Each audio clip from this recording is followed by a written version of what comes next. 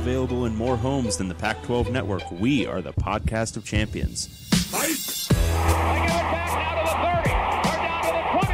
All the band is out on the field. I'm David Woods from Bruin Report Online. And here he goes, Miles Jack. And I'm Ryan Abraham from USCFootball.com. Liner going to try to sneak it ahead. Touchdown, SC. We are the podcast of champions.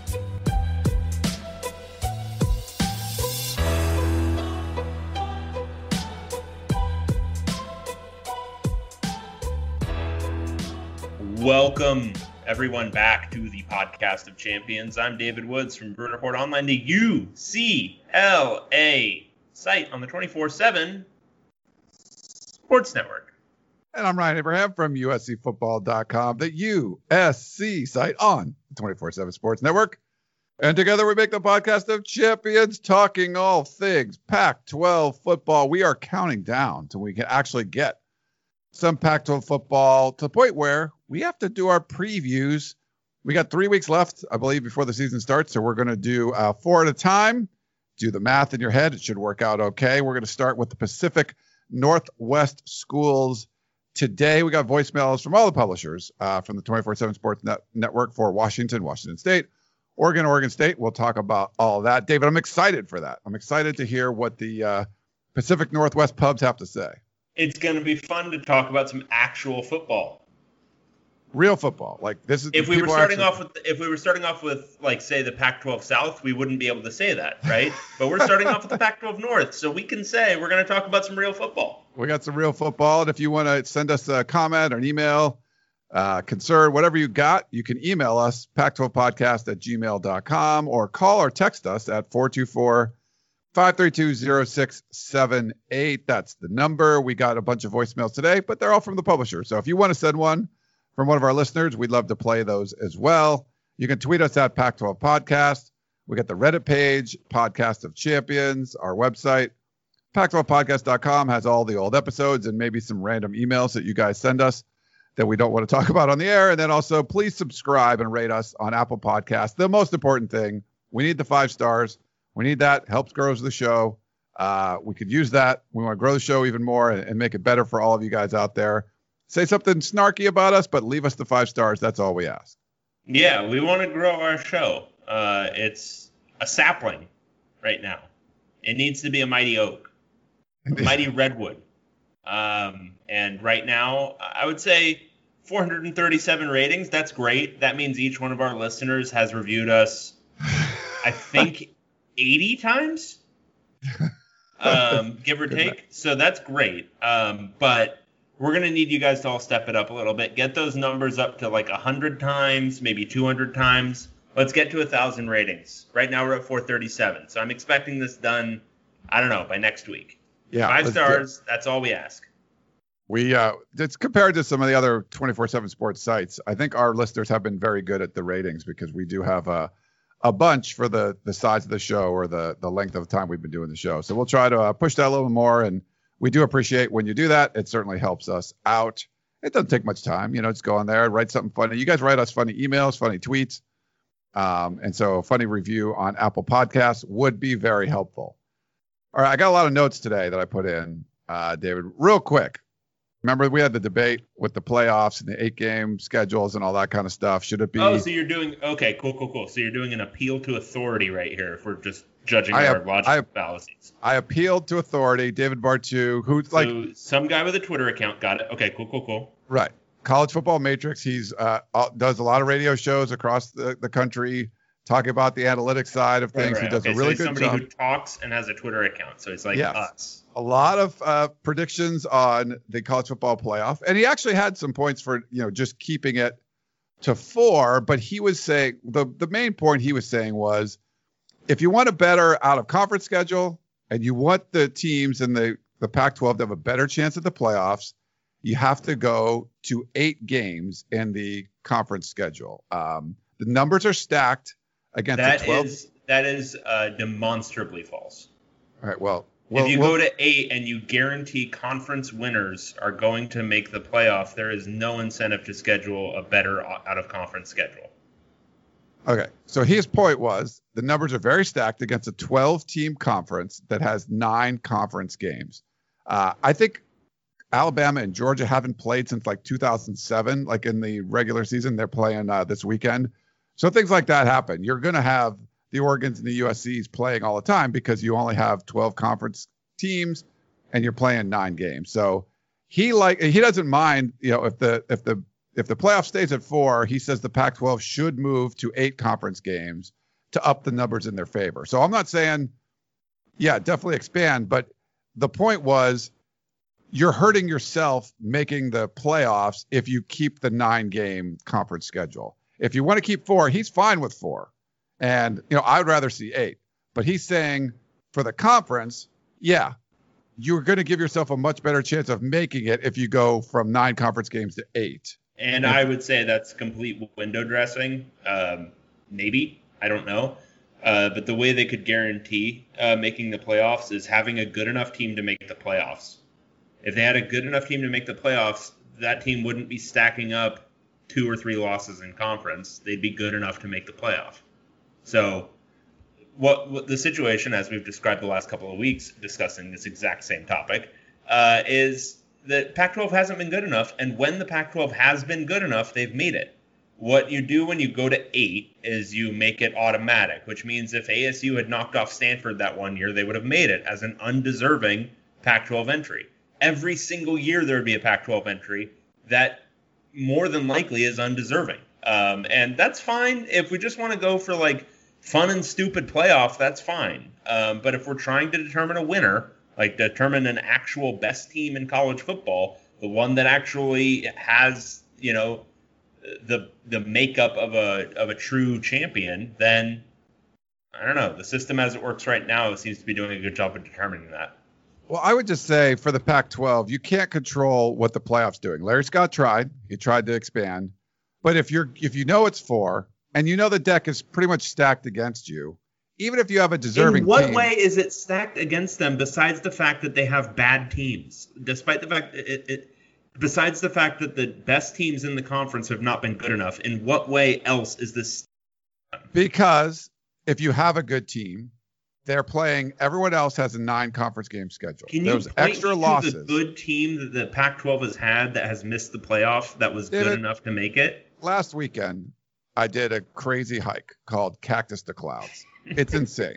You start at sea level. So we're getting into the weird analogy part before you give me an exact example. I'm going to give you the weird analogy so you're that the beard, that thing under your beard needs to stop flapping for a bit. So I'm at Palm Springs. You have to hike up over 10,000 feet to get to the top. Okay. I was good enough. I did it. And then you hike back down to this tram. It took me 16 hours. It was a long freaking day. You start at 1 a.m. Now I saw a video of some jerk that had never done it before and like went up and then ran all the way down. It was Cactus to Clouds to Cactus, not even going to the tram and coming down. It really sort of pissed me off. It was like the first time I ever did anything like that. I wasn't as good as that guy. I mean, I was good enough to finish, and that's good enough that, that's good. But I wasn't as good as that dude. What I'm saying is, could I have made it if I brought less water or didn't have enough food? I might have been able to make it, but I want to stack the deck in my favor. I want to give myself the best chance to finish this stupid Cactus to Clouds hike. So I bring as much water as I can carry. I got all this food. I'm ready to go. Did my training. Now, if I don't make it, I don't make it. Like, how can you be satisfactory? How can you get to a point where you are able to finish a thing, which I guess in this context is making the playoff? Right. I think we're talking about 2 different things. I don't give a shit if the Pac-12 makes the playoff. They should have a team that's good enough to actually win it, which they are more than capable of doing. You don't need to get into this weird analogy about water. The Pac-12 has enough water. What it doesn't have is programs that are run well enough to have won it very recently. Washington 4 years ago was good enough to make it. And they gave Alabama a little bit of a game, and that was like Super Alabama. And that was fine.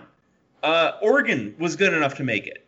And if you just expand your scope of like looking at history beyond the last 6 years where there actually has been a playoff, there are so many teams just in the last 20 years where the Pac-12 hasn't actually been that good that would have made the playoff and very likely would have won it.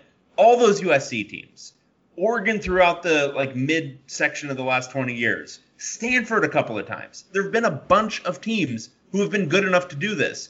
We don't need to get into the Pac-12 is just the little sisters of the poor, and we need to change all the rules just so they can get in every year and get their whatever their bad teams smoked in the playoff. Who cares? Why do that when you can go play in the Rose Bowl and beat Iowa? Beat the crap out of Iowa every year. That's fine. The Pac-12's tradition can just be beating the hell out of Iowa.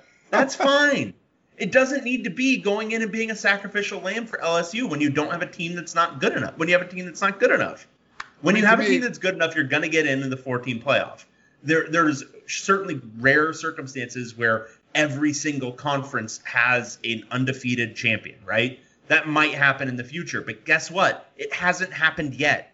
So we can get into all the hypotheticals for the situations where the Pac-12 might get screwed, but the proof of the matter is the Pac-12 has not yet gotten screwed. There's not been a screwing that's happened. What has happened is the Pac-12 has not been good enough. And if the Pac-12 is good enough, as it has been twice in the playoff era, it gets in. Yeah, I mean, to me, making the playoffs is important. And I would just like to see the Pac-12 teams be on an even playing field. If the guys I'm hiking with have the newest shoes and great poles and an awesome pack, and I'm going with combat boots, I could still climb to the top. If I'm a really good hiker, I'm still going to get to the top in my combat boots and a knapsack. But I would rather have the latest and greatest. So if our team does they are make on the most even playing field possible. It's 100 yards, except for UCLA. UCLA, it's about 80 on the practice field. But everywhere else, it's 100 yards. It's an even playing field. You just have to be good enough on there. And the Pac-12 hasn't been. And that's it. That's the sum total of the argument, is that people who really want this 18 playoff from a Pac-12 perspective, they want it because the Pac-12 hasn't been good enough. All right. The simple reality is they can be. It's not like there's something preventing it from happening. There's just, they just have to, Cristobal has a chance to get it there with Oregon, right? In the next couple of years, maybe, at the way they're recruiting. USC is always, 2 years away, tops? UCLA is, again, just a return trip 30 years ago. All you got to do is get that DeLorean and a big enough DeLorean, one that can, tow a bus of the players, and just take them all back to 1986, and then UCLA is right back in it. But all these things are possible, right? If we believe in Einstein's theory of relativity and space-time and all that kind of stuff. So my main point here is that Dave Bartu, also wrong. All right. Well, we'll have to get Dave on, and I'll let you guys hash it out. I'll sit on the side and drink a Fresca or something. Sounds good. We got so Stanford did start practice. They actually went full pads. I believe it was on today's Thursday. We're taping this, I believe, on Wednesday. How many guys could touch the ball? I think everyone could touch the ball. I believe the restrictions are lifted. They were practicing outside of the area, I believe. Even San Jose State is coming back, and I don't think they have daily testing. So there must have been some more exemptions made. But the California schools are going. It was sort of a reluctant thing. It was a last, basically Stanford started their first full pads practice right when they could. I'm not sure how practicey the other days were, but they're on schedule now. Just things are getting a little slower, and when you got bureaucrats and stuff involved, but that's going, so that's good. So everyone's practicing, it seems like, in the Pac-12. And our buddy who was on the show, Mike Yam, got a job with the NFL Network. So congrats to Mike. Yeah, that's great news, and obviously I wouldn't have expected anything less. I figured he would get himself work very quickly, but it sounds like a pretty plum gig. NFL Network anchor, Wilner made a good point about the subscribership relative to the Pac-12, and he's going to get seen by a lot more people on that network than he ever got seen on the Pac-12 network. So I'm sure his career is just taking off there, and we'll be seeing him, I'm sure, doing all kinds of cool stuff in the future. So congrats to Mike Yam. Yeah, congrats. And he's probably going to be down here because they're based in L.A., so he might be in our neck of the woods now. He might move down from the Bay Area. We'll reach out to him and get some maybe we'll get him back on again or something. Cool. Did you like Canzado's Bloody Larry's? That was he was calling the 9 a.m. Pac-12 games? Pretty funny. The thing is, I I think we might all come to like the 9 a.m.s. I mean, obviously, there's a big group of people who tailgate who are going to hate that and hate me for saying that. But I don't know, man. I would like to wake up in the morning and not have to watch like whatever crappy Big Ten game is on. Like, I'd love to watch Pac-12 football at 9 in the morning. I would love to watch Pac-12 football from when I wake up at 9 in the morning on a Saturday until whatever, 11 p.m. when the final game ends. That sounds great to me. And yeah, I get there's some concerns about that from like a fan viewership standpoint or whatever. But is it any more of a concern than a Thursday night game or a Friday night game, especially in LA? No, this sounds great. I see no problem with it. Yeah, I think it's cool. I loved his little the phrase he coined there. But I love it. That's a good one. Bloody Larry, it's awesome. And that's a great point. You can get drunk at 9 in the morning tailgating people.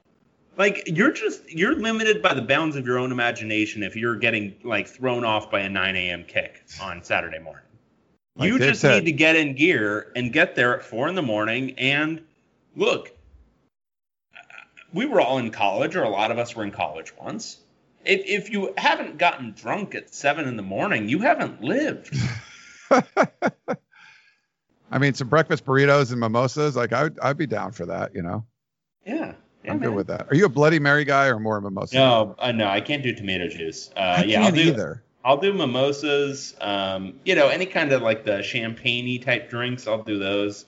But Bloody Mary I can't drink tomato juice just by itself, like all that V8 juice and all that kind of crap. I can't do it.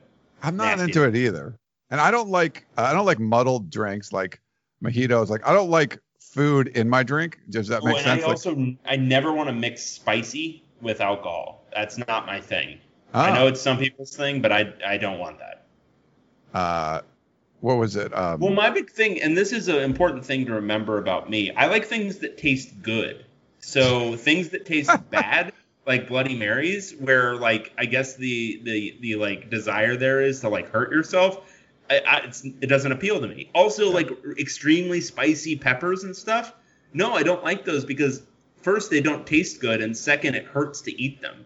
And I think, maybe everyone needs to just kind of reconsider that thing. The main thing with eating is to give yourself nutrition, and then also to have it be an enjoyable experience, not to hurt yourself. So I don't know. Just everyone put that in your brain noodle. Like let's all think on that together. And the other thing what came out this week was the 24/7 Sports started in 2015 doing a team talent composite.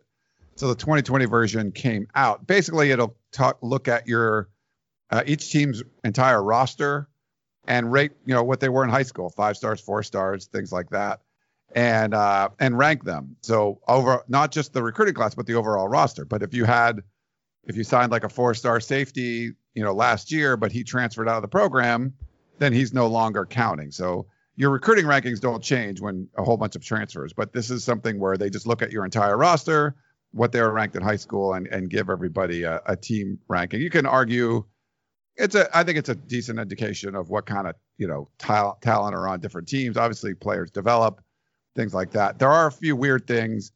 They use the official rosters because the stat company they're using.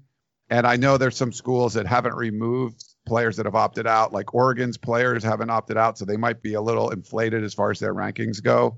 Because you still got like a Penny Sewell, like a 5-star guy there that's no longer there. So little caveat that some of the schools haven't removed all of their opted out players. But I don't know. Did you see this at all, Dave?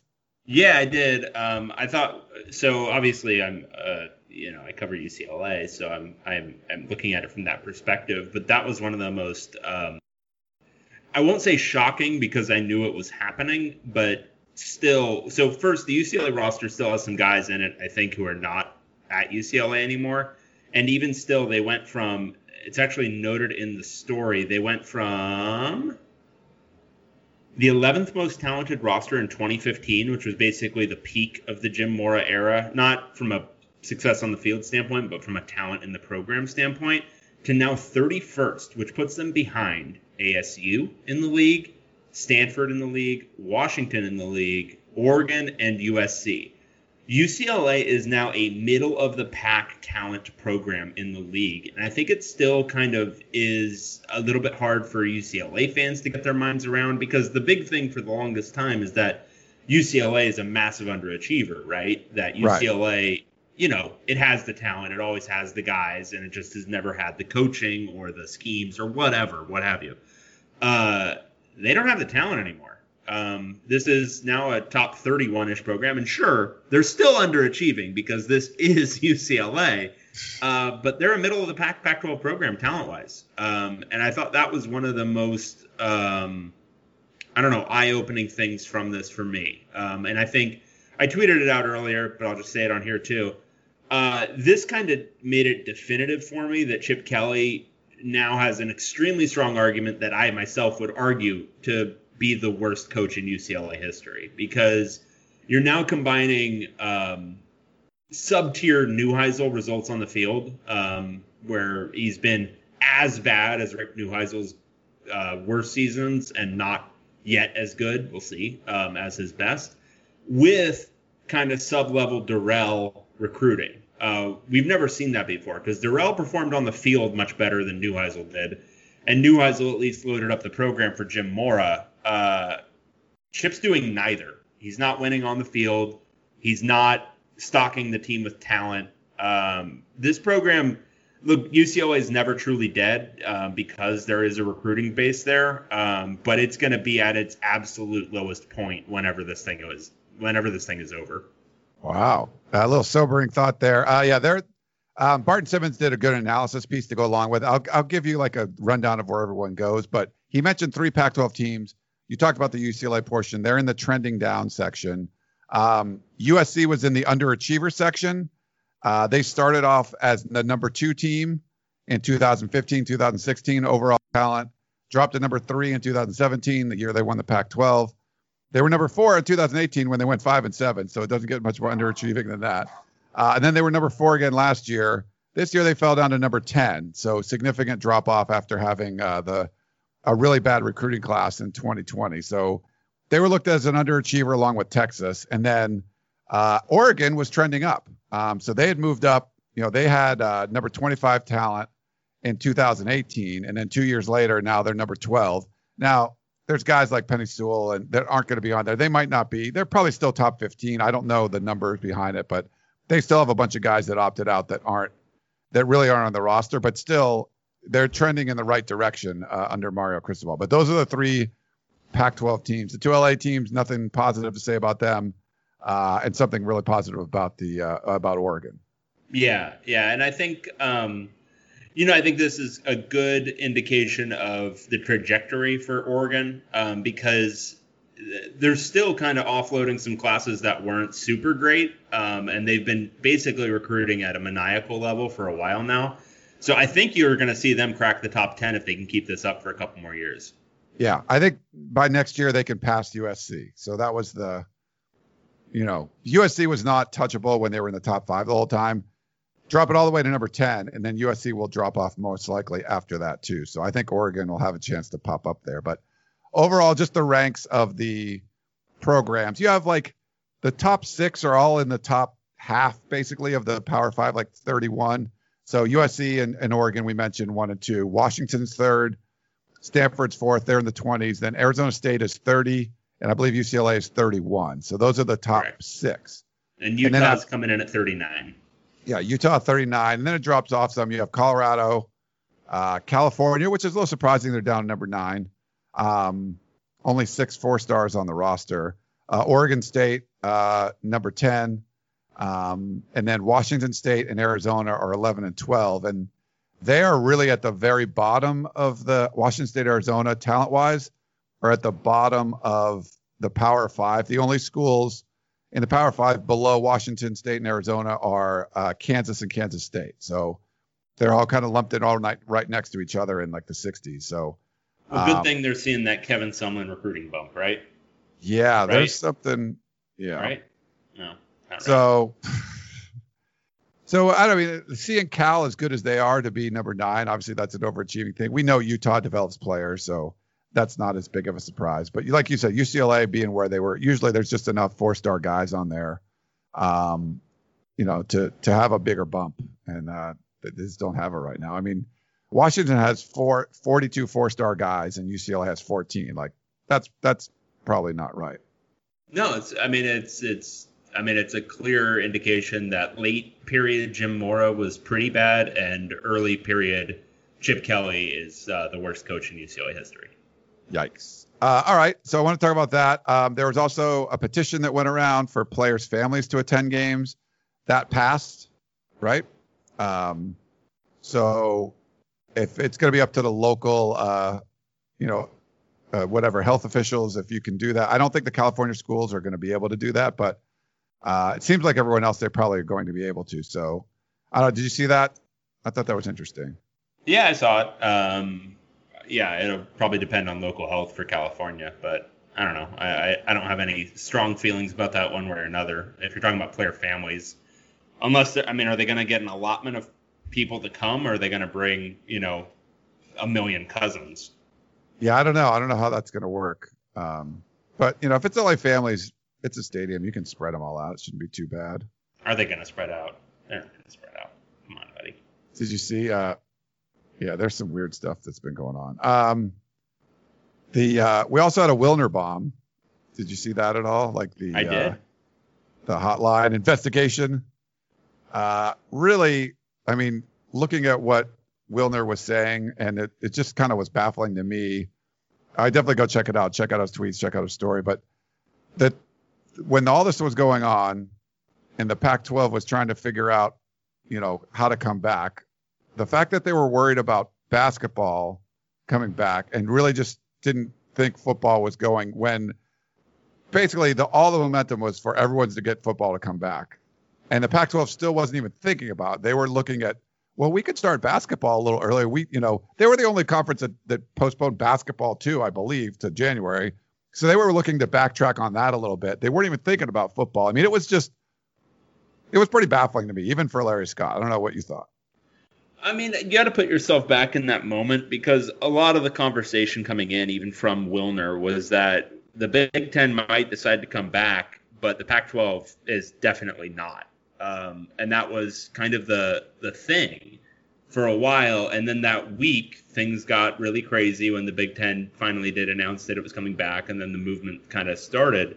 But I think I would imagine it was I don't even know after the Quidel testing, and I think that was, or Quidel. What are we saying? Quidel, I believe. Yeah. Sure. That they were thinking maybe we'll start in December now. But it wasn't any thought that, okay, now we can rush through and get it back. And I don't think that was at any level until the Big Ten decided what it was going to decide.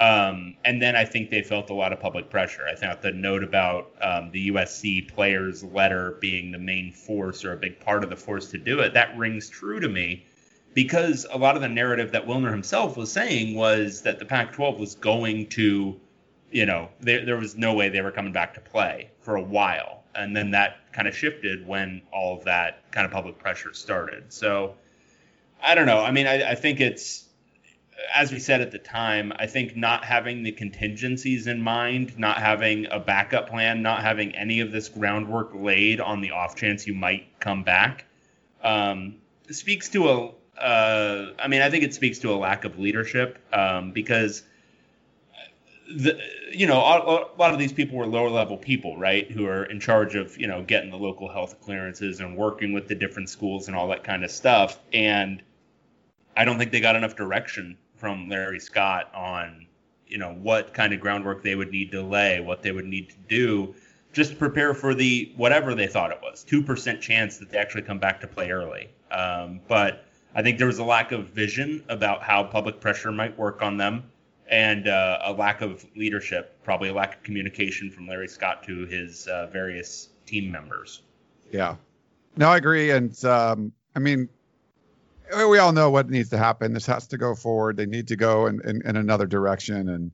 And, it's tough. You work for the presidents, and the presidents aren't going to be they all want to be on the same page. And, they didn't take that vote the first time they could have. And I think they needed a real leader that could sense what was going on. Like you said, have the vision to know we're going to get left behind. And you squeeze the season in, but if you did it right, you could have got the similar season to what the Big Ten did, and then you would still be like kind of on the same page there. I think with a 9-game schedule, you have a little bit better shot of making things than you do with the 7. But that was really kind of a lack of vision. And there's also been a lot of criticism, David, about the Pac-12 networks, not showing any of the football games. That's half of Larry Scott's salary. What's going to happen? Are they going to go away? I think Canzano reported that some of the guys, like 50 people that were furloughed, would be able to come back sometime soon. So you assume they'll be able to produce some of those other sports and stuff. But I don't know. Do you feel like this is the network could, retool, like close down for a while and retool, or I don't know how it's going to work, but they got to do something. They can't just keep going on. I mean, you're having a football season without any football games on the Pac-12 networks, and you got 7 channels like that. That just doesn't make any sense. Yeah, there's no way this year. I think they're probably going to have to shut down at some level. I don't know how any of this stuff works, but they might have to shut down at some level and relaunch later. But I don't. What content are they going to even have? I mean, the off-season content on the Pac-12 has been pretty slim forever, but they're not going to have any of these minor sports for a lot of the time. They're not going to have any football. So what are they even going to show? What is it worth it to pay salaries to show? I understand there's probably contractual obligations to show some things, but what? I have no idea. So I don't know. Just shut the thing down. It's a loser. Yeah. It's been a loser. I understand it if you're going to be able to play a lot of football games on it. Maybe you are still projecting ahead, but losing a year of whatever you get from that, no, it's a complete loser. Shut the whole thing down tomorrow. And it's unfortunate for the people who work there, obviously, but it would just be happening in a few months anyway. Make the proactive decision now, and maybe you'll be able to relaunch as a single, serve channel or whatever, not this whatever 4-channel setup they have now. Yeah. But yeah, no, they've got to retool. They've got to think about this some more, and if they want to relaunch in the future, do it in a much smarter way. I thought that whole thing was eye-opening about just what a disaster it was, just kind of from the jump, with none of them knowing how to run a network. So, yeah, I mean, I think it's been a failed experiment, and it's unfortunate because a lot of the people who work there are great, and a lot of the stuff they've done is great. Like those football in 60 things, I love those. I wish they had paid a little bit more money so they could have gotten every single game. Think about how invaluable that would be to you, and just, I mean, obviously fans would like it too, but in the course of our jobs, if we could just watch 60-minute cut-ups of all these games over again, just get them all, though. Pay for the rights to the 60-minute cut-up of the ESPN games, too. But, I don't know, just a lack of vision. And have them on demand. They weren't even on demand, right? Like, you'd have to watch them when they came on. Like, no, they were on demand. You could find them. But that was the other thing. The website sucks. Their website has always sucked. Actually, let me see something. I didn't think you could get those, because I think I tried, and like you had to find them when they were airing. No, you could find them. They were in the videos section of the website. Okay. I'm going to see if they have yet bought pac12.org, or if it's still... Oh, they finally did! Oh, look at them. So up until like a year ago, they still didn't own Pac-12 without the hyphen. They didn't own it. Cool. Somebody now they finally do. Nice. Good for them. No, I think it's a good point, though. I think... Oh, wait, no. It was... Sorry. No, they still don't own pac12.com. Oh. Who owns that, or where does that go to? It's just a... buy it? A park site that you can buy. Yeah. Do you think Larry Scott could use some of his salary to buy that thing? The owner of pac12.com, is offering it for sale for an asking price of $50,000. That is extremely worth the money. Extremely worth the money. Yeah. Especially when you pay your commissioner $5 million a year. So that's nice. But I agree with you. I don't think Larry Scott would shut it down because that's his baby. It would have to be the president's going, you know what? We're not showing any football games. This isn't working. Let's close it down and we'll retool it. And then obviously that would tell everyone it's the end of Larry Scott's career there. But I don't think it's going to happen. They're going to just, keep it afloat however they can. But it's just, I mean, with no football games, like, I mean, who's going to watch it? Like, it doesn't make any sense. Not me. I thought they're going to do those road trip things where they're trying to do like, the pregame stuff. I'm sure all that stuff is off the table. Yeah. One last little note I had is Jalen Dixon, the wide receiver from Utah. He announced he's going to transfer. So he was the highest graded returning Pac receiver. He had a little over 1,000 yards in his first 2 seasons in Salt Lake. So another dude in the transfer portal. But, there's been some guys that have come back too. And we'll go into more details on all those stuff when we do our previews for each school. Awesome. And before we get the previews, I just want to tell everyone about my bookie. Between the NFL, college ball, and Major League Baseball playoffs, the Dodgers won last night, scored 11 runs in the first inning. That was crazy. There's no shortage of games to watch, and thousands of lines available on all of your favorite sporting events.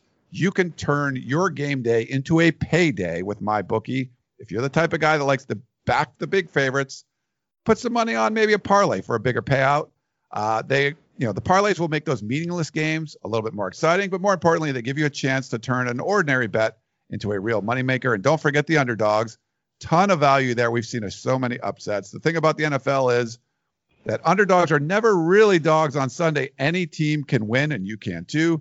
Game spreads, championship futures, player prop bets. It's never too late to get in on the action and start turning your sports knowledge into actual cash in your wallet. So sign up at MyBookie. When you do, use our promo code PAC12 to claim a deposit match, dollar for dollar, all the way up to $1,000. It's a bonus designed to give you a little help and a head start on your winning season. That's promo code PAC12 for you to claim your bonus when you make your deposit.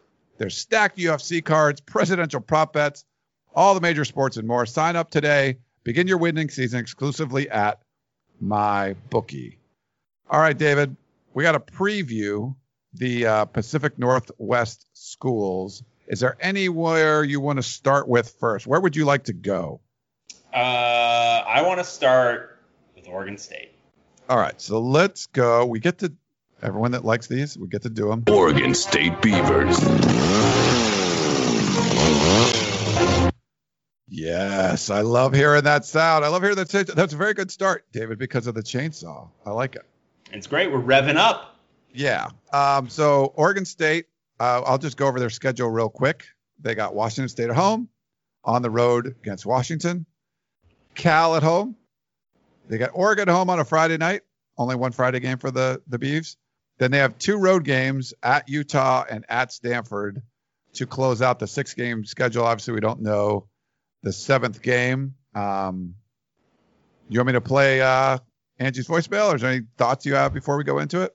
No, just I'm interested to hear what Angie has to say. I know Oregon State has lost a little bit, including Jake Luton and Isaiah Hodgins. So it's going to be interesting to see what they can retool with offensively. I like that defense. I think it's growing into itself a little bit. They've been one of the better programs to watch the last couple of years, just the way they've grown. And I think Jonathan Smith has done an excellent job there. And I'm interested to see what he does now that the experience will be set back a little bit, whether they continue to grow or whether it's maybe a small step back. So I'm interested to hear what Angie has to say. Me too. And just a few of those little caveats. I agree with Dave on the defense. I think it's going to be improved. Could be one of the, in the top half of the Pac-12. Third seasons for Jonathan Smith, but also both of his coordinators. So there's some continuity there. They did get 5 spring practices in. So that's, usually on the upper end of what Pac-12 programs were able to do. So there's some positives of them getting ready. But let's play the voicemail and see what Angie has to say. Hey, this is Angie Machado with Beaver Oregon State fall camp. On offense, the Beavers have some big shoes to fill as they look to replace the production from wide receiver Isaiah Hodgins, who left early and was drafted by the Buffalo Bills, and quarterback Jake Luton, who was drafted by the Jacksonville Jaguars. They also have to bring in and break in 3 new offensive linemen. In the first week of camp, Tristan Gebbia looks to be the player to beat at quarterback. The former Nebraska quarterback is in his 3rd fall at Oregon State and is very comfortable running the Beavers offense. I also Also getting looks is junior college transfer Chance Nolan from Saddleback College and true freshman Ben Gulbranson, along with Nick Moore. Beaver fans might remember Nick Moore's older brother, Matt Moore, who was a star for the Beavers back in the day. No timetable has been given for naming a quarterback, the starting quarterback, but coaches should have a better idea after Saturday's first scrimmage. We are also hearing that Hodgins will be replaced by a wide receiver by committee this year. Early reports are that true freshman Zariah Beeson has been a standout. The Beavers also have more speed at the position than I've seen actually in several years. This year at running back, the Beavers did lose Artavis Pierce, who had a great season last year before being drafted or picked up by the Chicago Bears. But Jermar Jefferson, a former freshman All-American, is 100% after playing his sophomore season injured. Also look for BJ Baylor to step in and see a lot of action during the 2020 season. He actually really has great vision. The coaches like that, and he's super hard to bring down. Defensively, the Beavers are the strongest at linebacker. Pac-12 sack leader Hamilka Rashid is back and joined by a productive group, including Avery Roberts and Omar Spates. Through the first 5 days, we've heard that the defense has taken it to the offense, led up front by Simon Sandberg and Isaac Hodgins. They also brought in a JC transfer, Tavis Shippen, who should help steady that front. The defense is playing with tremendous confidence right now and has some swagger to them. We've heard lots of stories about the defense winning the day. We look for the Beavers to be improved this season, and they may surprise a team or two. Consistency across the board within the coaches has led to little to no disruption, and players are familiar with schemes and terminology. By day one, for example, the offense had already installed over a third of the offensive plays. For more on Oregon State, make sure to check out beaverblitz.com. Nice, Angie. Thanks, guys. Oh, wow, she responded to you. That was awesome. Yeah. That was great stuff from Angie.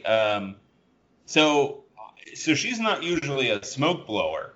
She's not usually gassing them up. So for her to say she thinks they're going to be improved again this year, that's honestly in the back of my mind. That's what I was kind of thinking for Oregon State, even with all the losses, because it's just they've gotten better on both ends each year, even with some differences from year to year.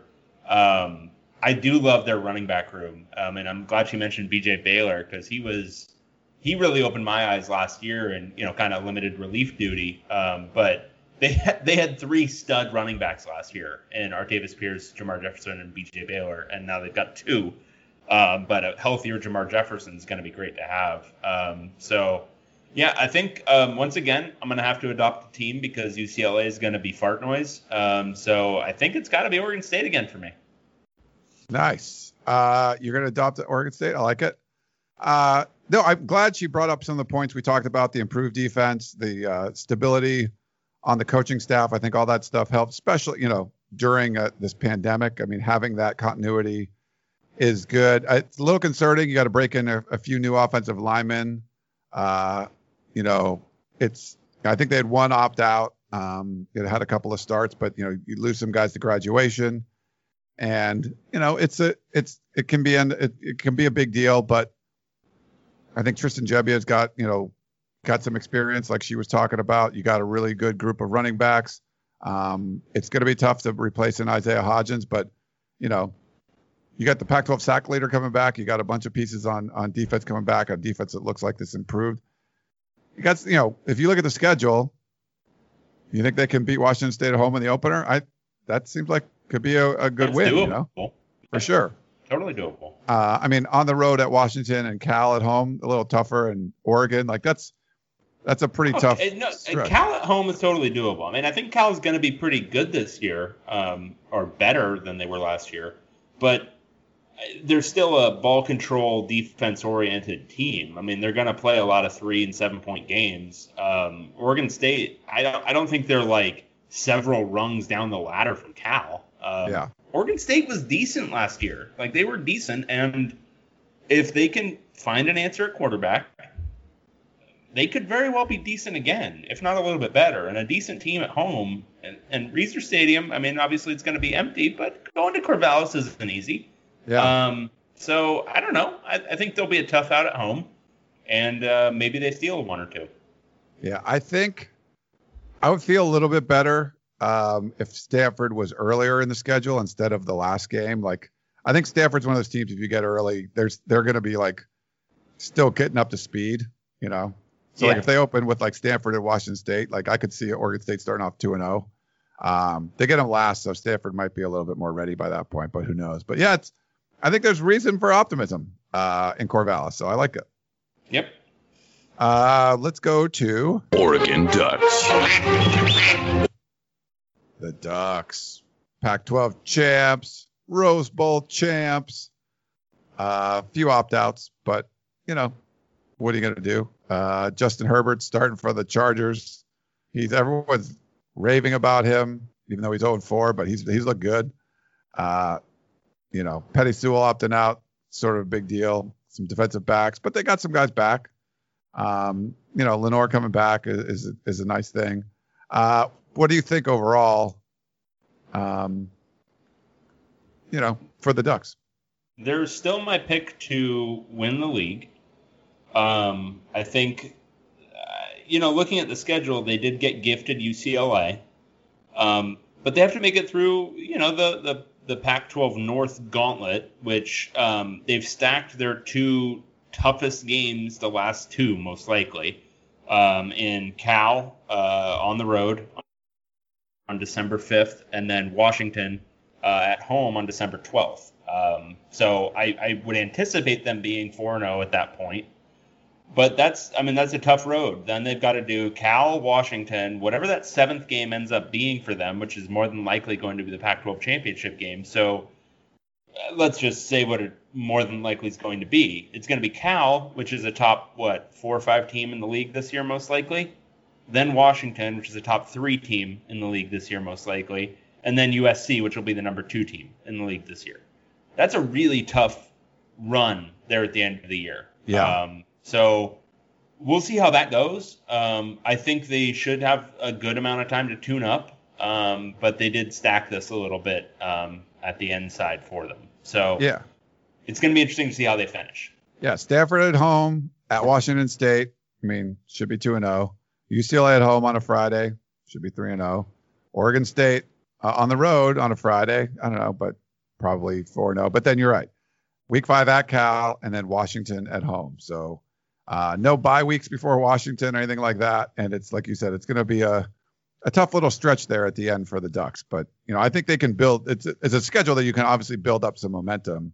And if you want a team to make the college football playoff, and maybe there's a bunch of other programs that, you see games delayed, things like that, and they don't get to play as many games in other conferences, and you got a shot in the Pac-12, this is a schedule I think that would build you up and give you momentum at the time you would need it. All right, well, let's play the Oregon Ducks preview. Hey, guys, it's Kevin Wade of Duck Territory, 247sports.com. The Oregon Ducks returned to the practice field through 5 practices of fall camp. The pads are coming on, and there's a lot to know about the Ducks so far. Offensively, the Ducks, the biggest storyline, they're having to replace quarterback Justin Herbert. Right now, that battle is between sophomore Tyler Shuck and graduate transfer Anthony Brown Jr. out of Boston College. Mario Cristobal announced last week that Tyler Shuck was opening fall camp with the 1s, with Anthony Brown competing with the 2s. Did not say that Tyler Shuck would be the starter going forward in the season, but right now that's where the things stand. The 2 are competing to be the starter when the Ducks open on November 7th against Stanford. The big storyline on the offense as well as quarterback is offensive line. The Ducks are replacing 5 starting offensive linemen. They were only planning on replacing 4, but Penei Sewell, the generational NFL talent, elected to opt out and head to the draft early. He won't be with the team. So Oregon is having to figure out how to replace Penei Sewell. On the defensive side of the ball, they had to replace Troy Dye, 4-year starting linebacker who's with the Minnesota Vikings now. So they're looking to Isaac Slade-Matuia to replace him, a junior. But there's also the 5-star freshman Noah Sewell and Justin Flo, who are looking to make their impact on this defense. At defensive back, the Ducks lost Thomas Graham Jr., Javon Holland, and Brady Breeze to the draft. Giamador Lenore, a cornerback, elected to opt back in, so the Ducks got him back, and they'll be looking to replace those positions with Mikhail Wright, Nick Pickett, Verone McKinley as the Ducks transition to a nickel defense under year 2 of Andy Avalos. All right, Kevin Wade, thanks for that. Good stuff. Any thoughts from what Kevin had to say, Dave? No, I think just like kind of a general takeaway, which is Oregon now has so much talent that even when you are replacing, a few names in a position group here or there, they're all dudes, like it's not like you're replacing them with, oh, wow, this random, former 3-star who's now in his 4th year, who's been a career backup, like, UCLA is doing at a lot of levels. It's a bunch of guys who, oh yeah, they were 4 or 5 stars a year ago. Now they're starting, and that's normal.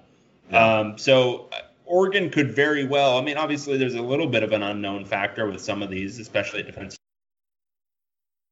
But Oregon could very well just completely reload and be good, if not better, as good, if not better, than last year. I think a lot will depend on the quarterback position and how well, they can execute there. But defensively, I don't know. They might be just fine. There's a lot of talent on that roster now. There's a lot of talent, like guys like Kayvon Thibodeaux. You got to watch for him. Getting Lenore back is a big deal. Jordan Scott on defensive line. So there's some studs there, and a lot of players coming back on defense. Obviously, replacing an entire offensive line is not easy. You got a new offensive coordinator in Joe Moorhead. They did have 4 spring practices, so you get some install in early. I think that's helpful. But yeah, but there's still talent there. Losing Petty Sewell is a big deal, and Thomas Graham and Holland and Breeze. Not having Justin Herbert around, certainly a big deal. Shane Lemieux, one of the offensive linemen. But there's still a ton of talent on this team, and you're going to see guys like Kayvon Thibodeaux I think have studly years. There's some senior wide receiver Johnny Johnson, CJ Verdell. You've seen a lot of him. He's a senior running back. Devin Williams from the transfer from USC. It'll be interesting to see what he does. I think Jalen Redd's a senior this year, the wide receiver. So, they got talent. They got good coaching. Not really concerned too much with the Ducks. Yep.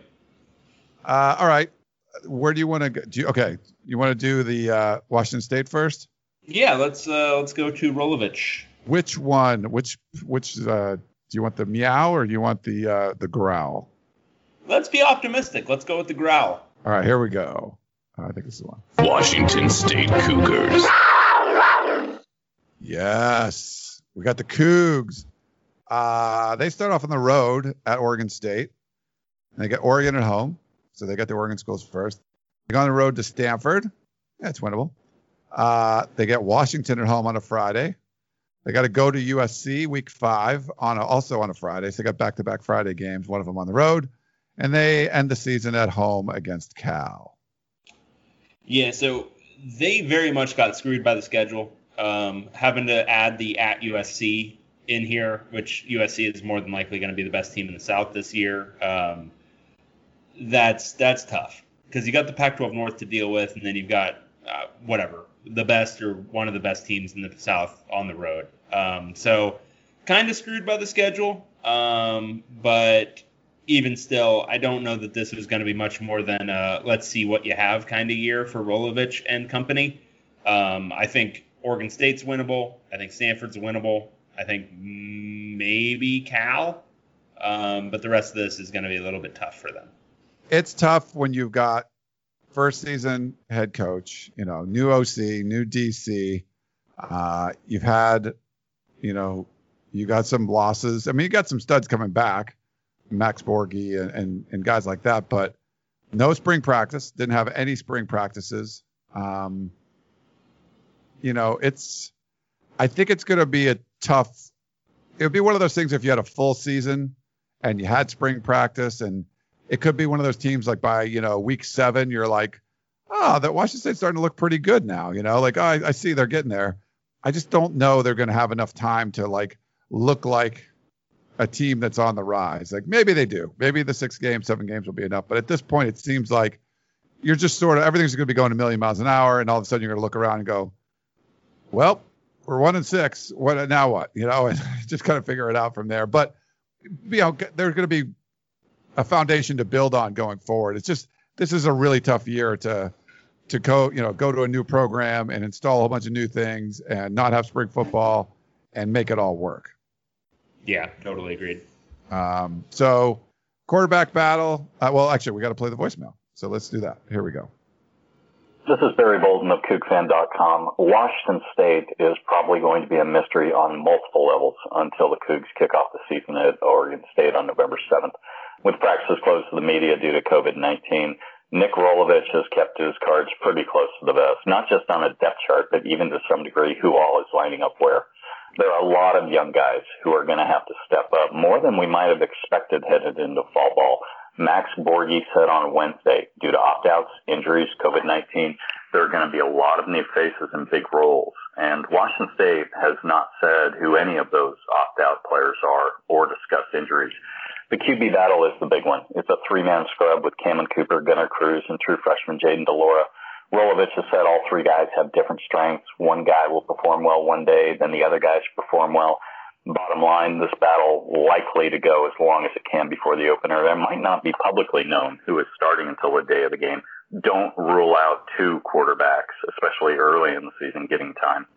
On offense, running back solid, where Borghi is licking his chops at getting more carries than he had under Mike Leach. The offensive line, Rolovich has said since camp began, is one of the team's strengths. Wide receiver looks like it's going to be impressive. It was already in the slot, but outside might be coming along as well. The biggest question is quarterback. On defense, linebackers a strength, star Jayhawk Woods, multi-year starter Justice Rogers there. Keep an eye on Travion Brown, too, at linebacker. He looked like a superstar in waiting as a true freshman. Edge has a wealth of talent, veteran talent, with Willie Taylor, Ron Stone, Will Rogers, and more. Defensive tackle remains to be seen, and that's uber important in defensive coordinator Jake Dickert's scheme. And the secondary was arguably the biggest question already. And then yesterday, veteran starting safety Skylar Thomas entered the transfer portal on Wednesday. So there are a myriad of questions to answer on D, but there's also a lot of optimism with the players to a man gushing over the new defense, and with players saying it allows them to fly around more, comparing it to 2017 for the veterans when Washington State was number 16th nationally in total defense. With an expected large number of new faces, Washington State's going to have to get its sea legs under it quickly, and getting off to a fast start is, of course, even more paramount in 2020. But what we're going to see across the Pac-12 and Washington State, that's anybody's guess in this crazy year. Yeah, good stuff from Barry, and thanks for calling in for that one. Oh, he's trying to I think he was trying to hit a few buttons there at the end. He was sending us a code. Yeah, code. Help. I picked it up. You got it? Nice. Yeah, so a couple guys transferred out. To share. He mentioned Skylar Thomas. I think he opted out, then back in and out again, if I'm not mistaken. And receiver Tay Martin also opted out. But they're not talking a lot about injuries or opt-outs or anything from Nick Rolovich. Oh, good. Yet another program in the league that's cloaked in a veil of secrecy for no friggin' reason whatsoever. Yeah, I don't get that, but whatever. So I think Max Borghi can be a key, like he talked about. What's he going to do in this like run and shoot offense? Is he going to get more carries? Yeah, he's such a stud. Like I think you got to kind of focus the offense around him. And they're still going to have the quarterback battle going on. We probably won't know until close to the opener who's going to win that one. But they got some good wide receivers coming back with Bell, Martin, Harris, Abe Lucas. So yeah, I mean, I think it could be a fun team to watch, but they're probably going to have some like pretty big lows and might be some cool highs or here or there. Yeah, I'm really interested to see Washington State this year. I'm interested to see how Rolovich adapts to a roster that's designed for a similarly unique offense, but with some differences to it. So all of that's going to be really interesting. Washington State's been goodish now for 4 straight years. So will he be able to keep that up? Is he going to invest in the freshman future at quarterback? That's going to be interesting to see too. His guy from Hawaii, is he so married to his style of offense and his style of quarterback that he's just going to play that guy, the Jaden DeLora guy? So I'm interested to see a lot there. I think there's a lot of there's a lot of programs I'm interested in this year. I think even more than last year. Oregon State, Washington State, Colorado in the South especially. I think there's going to be a lot of unique things and interesting things going on, especially with these programs where we haven't seen anything and they haven't seen anything. These coaches are just now coaching their first practices. It's going to be interesting. Yeah, and I like his optimism on the defensive side of the ball with Jake Dickert, and he's one of those guys, if I'm not mistaken. He takes the bigger safety and makes him a fast linebacker, and takes the bigger linebacker and makes him a defensive end, and just sort of tries to get more speed on the field. Doesn't necessarily have to be size. So they're going to be flying around. And that's when Washington State's defenses have been at their best. Yeah. When they can go small and fast, that's what they put together when they had that really good year a couple years ago. Yeah. Was that Alex Grinch? I think that was his year. Yeah, right? That was Alex Grinch's year there. He's not doing so well with Oklahoma right now. But. Well, he doesn't have a true defensive aficionado like Mike Leach overseeing him anymore. There you go. That's a very good point. All right. So we got one last one. It is. Oh, wait. I played the wrong. I was playing the voicemail instead of the Washington Huskies. Yes. The Huskies. So they start on the road at Cal. Then they get 2 home games, Oregon State and Arizona. Very reasonable. On the road against Washington State on a Friday. So just driving a little bit east there. Then Stanford at home and finishing the season at Oregon. Yeah, so my thought on this one is it's kind of, look, and this is no offense to the 4 programs in the middle of this, but it is kind of a shit sandwich, right? You got the 2 good pieces of bread. You got at Cal and at Oregon, and then just 4 games where Washington should be comfortable favorites. But at Cal and at Oregon, that's their 2 toughest games, and they start the season at Cal and they end the season at Oregon. How they perform in those road games is really going to tell the tale. They should be able to notch 4 wins in the middle of this. If they don't, that means they're doing some retooling, I think, under Jimmy Lake. But Washington State, look, that defense has been able to handle like Mike Leach's offense forever. Maybe it'll be a little bit different for Rolovich. We'll see. Stanford might be a little bit better this year. Again, we'll see. But if they're anything like last year, that should be a walk in the park. And Arizona should be terrible. Oregon State, like we just talked about, they might be decent. But I think, Oregon State winning in Seattle is a bigger ask. So 4-0 there. And then whether they can split Cal and Oregon, which I think would be the ask there, might tell the tale of whether or not they can sneak a North victory here. Yeah. They had a couple guys opt out. Tight end Jacob Kaiser and the defensive back Isaiah Gilchrist. They opted out for COVID concerns. Some big losses too: Hunter Bryant, Trey Adams, Jacob Eason, obviously, Solomon Ahmed, so Miles Bryant, Joe Tryon. So they've definitely lost some from last year. You got a first-year offensive coordinator in John Donovan. So we'll see. Well, let's play the voicemail and we'll get some thoughts from our buddy Chris Fetters. This is Chris Fetters of Dogman.com, covering the University of Washington for the 24/7 Sports Network. And I'm previewing the 2020 upcoming season for the University of Washington. Obviously, it's been a huge transition for the Huskies in terms of both sides of the ball, but especially on offense, because they basically lost everybody. They lost their starting quarterback in Jacob Eason, their starting running back in Savon Ahmed, 2 of their receivers in Aaron Fuller and Andre Pacelli, starting tight end in Hunter Bryant, and 3 of their starting offensive linemen in Trey Adams, Jared Hilbers, and Nick Harris. And then you put on that the idea of Bush Hamdan getting fired in the transition from Chris Peterson to Jimmy Lake, and Lake hiring John Donovan from the Jacksonville Jaguars. So there's so many questions coming into this season offensively for Washington.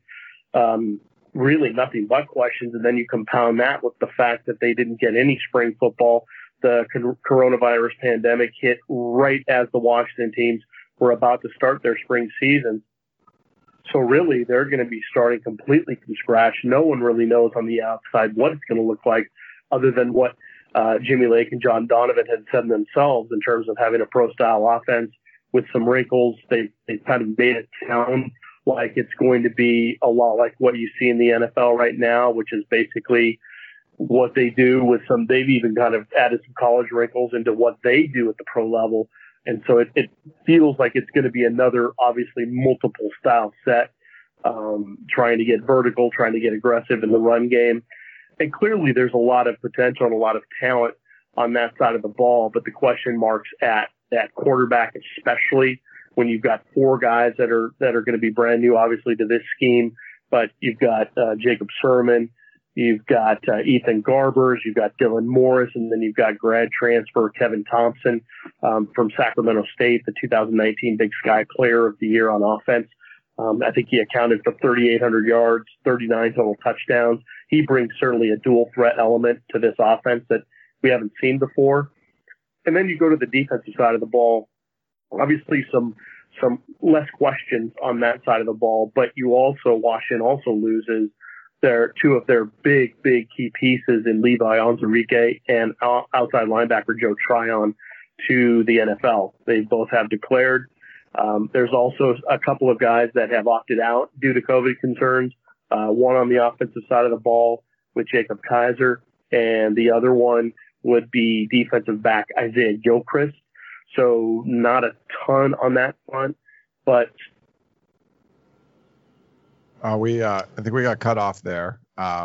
We had the 3-minute limit on the Google voicemail. Sorry about that, Chris. Gets you every time. It does. It gets you. Yeah. So a couple of those opt-outs.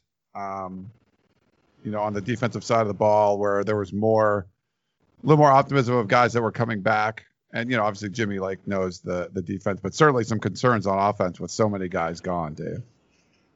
Yeah, absolutely. They've got a lot of questions to answer, and also scheme-wise, just what is this going to look like? It sounds, from Chris's talk, that it's going to be somewhat similar, but there's a lot that can be covered in a multiple scheme. That's sort of the catch-all phrase for basically any offense these days. So that's going to be the big tale for me. Obviously personnel losses matter, but I don't really worry about them too much defensively. I think offensively, obviously, they've got some names and faces to replace, but what's that scheme going to look like? Because I think that's been the big limiting factor more than anything else the last few years, is just that it's been a very, I don't know, everything looks hard. So getting it to where they can start to generate some easy yardage again would be nice. That's the main thing, and that's something we probably won't be able to tell after a game. It'll probably take a game or two or three before we have some idea what the scheme looks like and what kind of efficacy it has. Yeah, I'm not super worried about it. When you have like a 4-way quarterback battle, that's always fine. It's a little concerning, right? That's no big deal. No spring practice. When you got a new head coach, you'd like the same thing with Washington State. But there's obviously the continuity there. There's not enough Jakes. There's not nearly enough Jakes in that quarterback room. Only one Jacob. What is up with that? Yeah, we need at least 2, possibly 3 Jakes for a true Washington quarterback room. Yeah, there's so that's, I'm a little concerned about that. That would be a big concern. Yeah. The Jake level is low. We need more Jakes. Yeah. But they got, what, when they do their recruiting, they should just name search Jake or Jacob in the 247 database and only recruit those guys. I wonder, that'd be an interesting strategy. Yeah, it's a great quarterback name. Lots of good Jakes out there. Yeah. Jake the Snake Plumber, great one. I still think it's a talented enough team. They'll figure things out, but it's tough. I'd rather not have Cal on the road out of the gate. That could be a tough one. Yeah.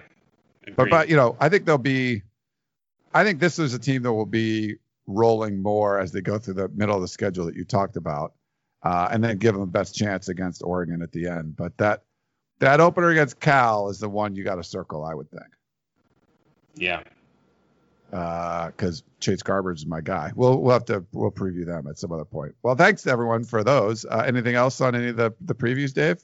None. It was beautiful. I laughed. I cried.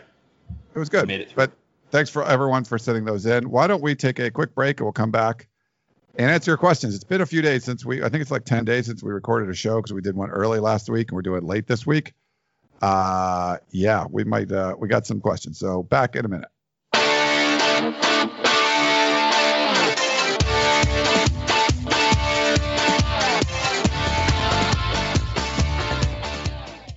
This episode is brought to you by Progressive Insurance. Whether you love true crime or comedy, celebrity interviews or news, you call the shots on what's in your podcast queue. And guess what? Now you can call them on your auto insurance too with the Name Your Price tool from Progressive. It works just the way it sounds. You tell Progressive how much you want to pay for car insurance, and they'll show you coverage options that fit your budget. Get your quote today at Progressive.com to join the over 28 million drivers who trust Progressive. Progressive Casualty Insurance Company and Affiliates. Price and coverage match limited by state law. Introducing the Two-Way V4, where groundbreaking fuel cell technology meets fresh foam cushioning for the ultimate performance. With fuel cell, each step feels explosive, delivering unparalleled energy return. Paired with fresh foam, experience maximum comfort throughout the game. Its lightweight textile upper offers support and breathability without sacrificing agility. Whether you're hitting the clutch shot or locking down the opposition, the Two-Way V4 gives you the tools to play at a high level. Learn more and purchase the Two-Way for yourself at NewBalance.com. All right, we're back on the podcast of champions. Good break? Yeah, while I was on break, I read all of the questions, all 15 of them. Let's skip the ones that apparently thought like we didn't, or I didn't know the phrase Fisher cut bait last week. Okay. Because there's like 3 of them. So I must have really phrased that awkwardly. I know what the phrase means. I was making a joke about whether that was even a thing you do during fishing, whether you cut bait. But yes. Apparently that was lost in translation. Okay, we could skip those. We got It was a bad joke. It wasn't really a joke. It was more of just a play on words, but nonetheless. Yeah, someone gave an analogy like it's shit or get off the pot, basically, is one of the things, right? Yeah. We know. We had a text message from a not totally bitter Ducks fan. You guys said that having Stanford play Arizona State gives way too much credit to Stanford in the North Division power rankings, but have you considered that maybe they just think the Sun Devils are trash? Not a totally bitter Ducks fan. No, dude, they're finished. They got a couple first place votes in the South from the media, and they're picked to finish second, so they don't think they're trash. No, I think it would they're be probably overrating Stanford. But again, if you look at that talent composite, Stanford should be a lot better than they are. They should. And I'm on the David bandwagon, the circle and the drain thing. I think Stanford's going to be garbage, so we'll see. Yeah. All right. Next up, we've got Drew. Is that where we're at? I think so. All right. All right, this is playoff. Tell me the flaw in this playoff system. I can't find one. All right, 16 teams. The Power 5 champions get automatic bids, but not automatic home games. A group of 5 gets auto bid if a champion is ranked in the top 25. Highest ranked team if more than one team meets these requirements. The rest of the bids will be decided by a playoff panel. No league can have more than 4 total bids. The playoff panel will seed the teams 1 through 16 with 1 versus 16, 2 versus 15, etc. Round 1 and 2 will be played at the home field of the higher-ranked team, with the semifinals and finals taking place at neutral sites. This would eliminate so many problems, as well as giving teams a chance to prove themselves. And let's say a 9-3 Arizona State team beats 12-0 Oregon, well, then the Sun Devils probably get the 15-16 seed and got to go earn it at Alabama or Ohio State, while Oregon would still get the opportunity to make up for a bad day, as they would get an at-large bid. I get the NCAA tourney argument, but in basketball, it's much easier for a George Mason-type team to beat a Gonzaga or Villanova on a given day than a slightly above-average college football team to beat an elite one, simply due to the less physical aspect of basketball, where you can just rain threes and beat a much better team if you're hot, while in football, that can't really happen. I believe this playoff would be perfect for teams, amazing for TV, and the best case for fans. Imagine Florida going to play Boise State in the snow, or the Georgia Bulldogs playing at Oregon in December, USC running out of the tunnel into Death Valley. The storylines and narratives would be amazing. What do you think, Ryan? The only flaw would be just 16 is tough because then you got, a month worth of extra games, right? Hell, man, I like this more than 8. I don't mind it. I mean, I'm cool with more. If we're going the stupid fun thing, right, which is the main reason to even go to 8, but if we're going stupid fun, 16 is better than 8 because to his point, you don't end up with the situation where there's an upset in the conference title game and the loser doesn't get into the playoff now and the winner gets in as one of the 8 best teams in the country when they might be not even a top 25 team. This way, they might get in as a 16 seed, right? And then you still have, say it's a situation where, I don't know, some random team makes it out of the South, like Utah at 4-2 in the league this year, but beats 6-0 Oregon on some fluky stuff, and then Oregon or Utah would make a theoretical 18 playoff, and Oregon might be out. This way, you kind of cover for that a little bit. So yeah. I like this more if we're going that route. So yeah, I'm for it. I think the reason the NCAA does this is because there isn't really there's not a super fair way to just play one game in basketball because there is, like, to your point, much higher variance than there is in college football. Now, I don't think that's aided by the NCAA tournament argument, but I think the NCAA tournament, I think they were making the calculation, well, this is fun as hell, so let's just do this. Because tournaments are fun. We like them. But I like, again, going back to the original thing, I like that the system now produces what you can reasonably think of as a true champion. I like that it produces what can clearly be seen as the best team in the country that year. Yeah, there have been, semi upsets in the playoff, but for the most part, you can be pretty much, stamped and guaranteed that's, one of the best teams in the country. True. All right. Thanks for that one. Let's go to Peter. Vancouver not happy with us in the Pac-12 schedule. Your assessment that the Pac-12 tried to protect... A lot of haters who did a lot of pre-work for this, where they determined all of the different schedule permutations and found the actual reason. But me, I like baseless speculation. So let's hear what Peter had to say. He says, your assessment that the Pac-12 tried to protect the best teams in the crossover games between the North and the South is just incorrect.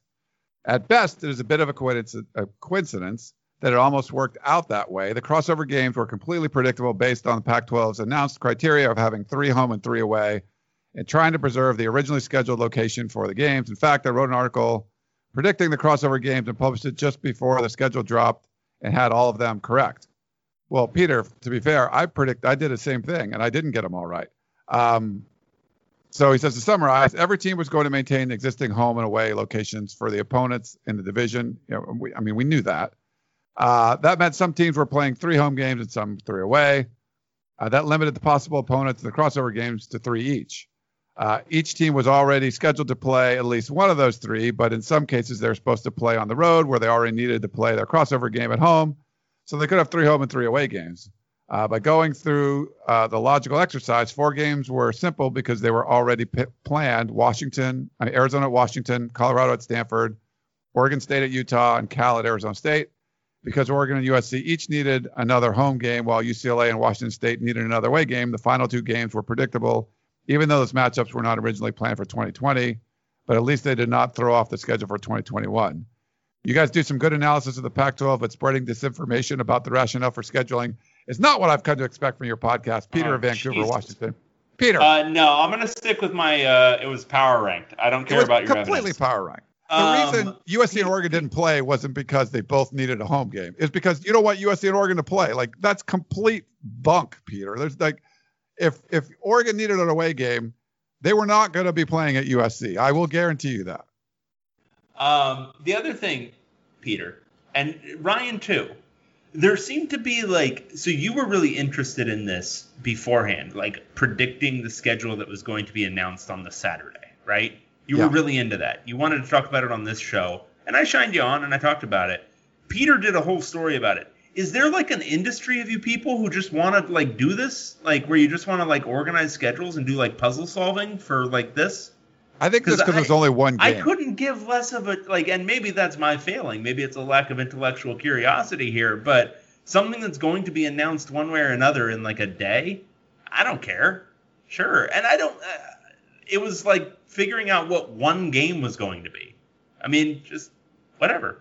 It's going to be interesting when it gets announced. But I mean, Peter spent a lot of time on this. He really, powered through, and I appreciate that about him. But man, I mean, I did too. I put a lot of. I know you did, and I'm wondering, is this like porn for you people? No, like, it's were just you really into this? I think when you have to make priorities of what's important, and I found one of the priorities I put on there was the games have to be selected from the existing games of the 2.0 2020 schedule that the Pac-12 released. That didn't happen because we had Oregon, I think Arizona, and then USC and Washington State. So once that went away, it opened up some other possibilities that you could play anybody.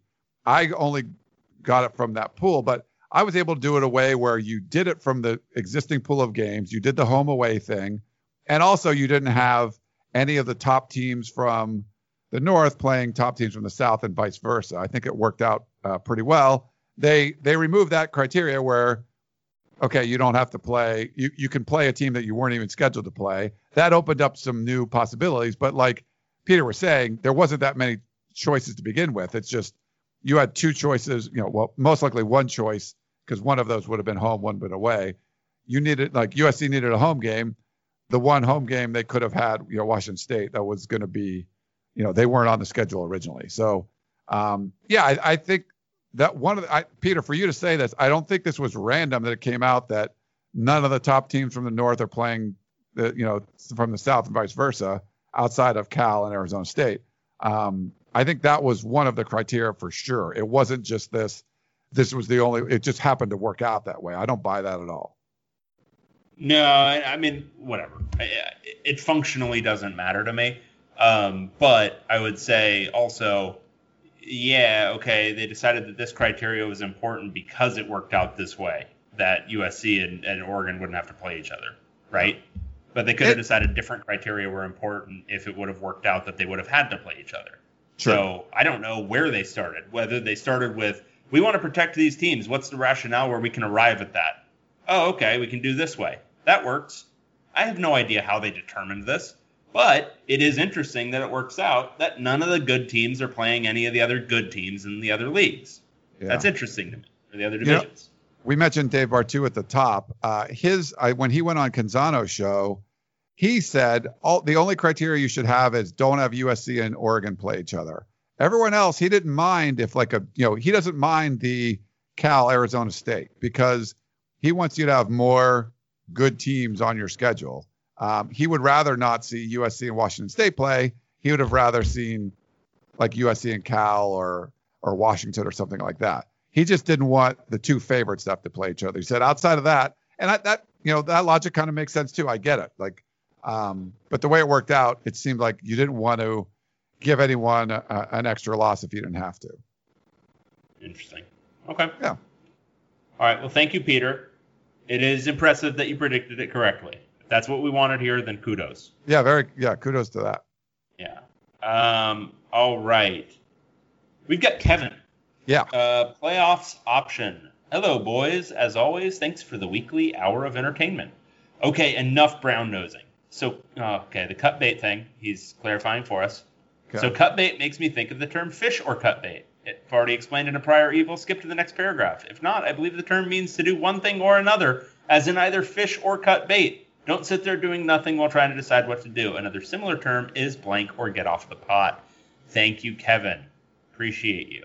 Playoffs option. How about a 6-team playoff? 6 teams would certainly include teams deserving of a berth in a 4-team playoff, and 2 more that would certainly quell most of the bitching from disgruntled fans, teams, talking heads.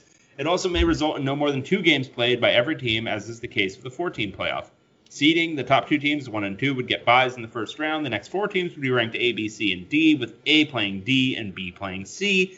If the seeding is accurate, Team A and B win, and then lose to teams 1 and 2 in round 2, setting up the likely matchup in the championship game. If either of teams C and D pull off the upset, they likely would lose to teams 1 and 2. If any of the latter teams, especially C or D, reach the championship game, well then you have a great story, even though they would, and gladly I'm sure, be playing a 3rd game. Until next time, Kevin. What do you think of 6, Ryan? This was what Jimmy Lake proposed during the webinar. He really liked it. He come up with, the 5 champions in an at-large. That's what he wanted to see. I think Wilner shot it down with, I forget what the argument was, but Wilner said something about it, like why they would never go for something like that. But yeah, I mean, I would rather see 8 than 6, but Jimmy Lake made a compelling case for it, and Kevin does too. Yeah, I think 6 is it's a stupid one. I'm not. I'm not. This would be just doing it to get the auto bids in, which I think is. I like 8 more than 6 because at least 8 you're adding some element of still rating quality of teams. This 6 you're only auto bidding the 5 Power 5s and then the best group of 5. Like that's the way it gets, kind of played out for everyone. So you're not ever rating teams. So if Alabama by chance again loses to Auburn in a year where Alabama is very clearly the best team in the entire country, but they don't make the SEC title game, right? Where they lost a random weird one to Auburn, which happens from time to time. But they finished the year, whatever that would leave them, 11-1 and clearly the most dominant team in the country, but they don't even get the opportunity to win their conference. Well, that Alabama team, that was the Alabama team that beat somebody. Was it Georgia? That was that Alabama team, if I remember correctly. They wouldn't even have the opportunity to be in a 6-team playoff. That's where the 6 team is actually more limiting than the 4 team because you're not actually getting some of the best teams in the country in that playoff. 8, you actually get that again because say you even have 6 of them auto bid, right? Where it's 5 Power 5 and then the 6th, which is the group of 5, you still have 2 at large then where it's, Alabama makes it when they're really, really good and they somehow didn't make it to the SEC title game. Or whatever, but there's a way to then reward teams who had a dominant year and just didn't happen to even make it or didn't win their conference title game, but otherwise had a very dominant year. So if we're choosing between expanding it to 6 or 8, the obvious answer to me is 8 because you have a better chance of having a better playoff with better teams in 8 than you do in 6. To be fair to Kevin, he doesn't say automatic bids in there. What if it was just 6? Same thing, top 6, not auto bids. But then you're really, really making a tier argument because you're saying the 1 and 2 are clearly. So that's the other problem too, is that you're saying they are so much better than, say, the 3rd best team that they deserve to have one fewer opportunity to lose. So say it's all 50% chances that you win. Say these teams are all evenly situated. You're severely diminishing the 3 relative to the 2 in having an even chance to win because they're not going to, oftentimes they're going to lose to that, whatever the 6th seed would be. So I don't know. I think it's less equitable. I think you're going to end up with a lot of just 1 versus 2 than you even necessarily do in the 4. Because again, go back to that Alabama example I just raised.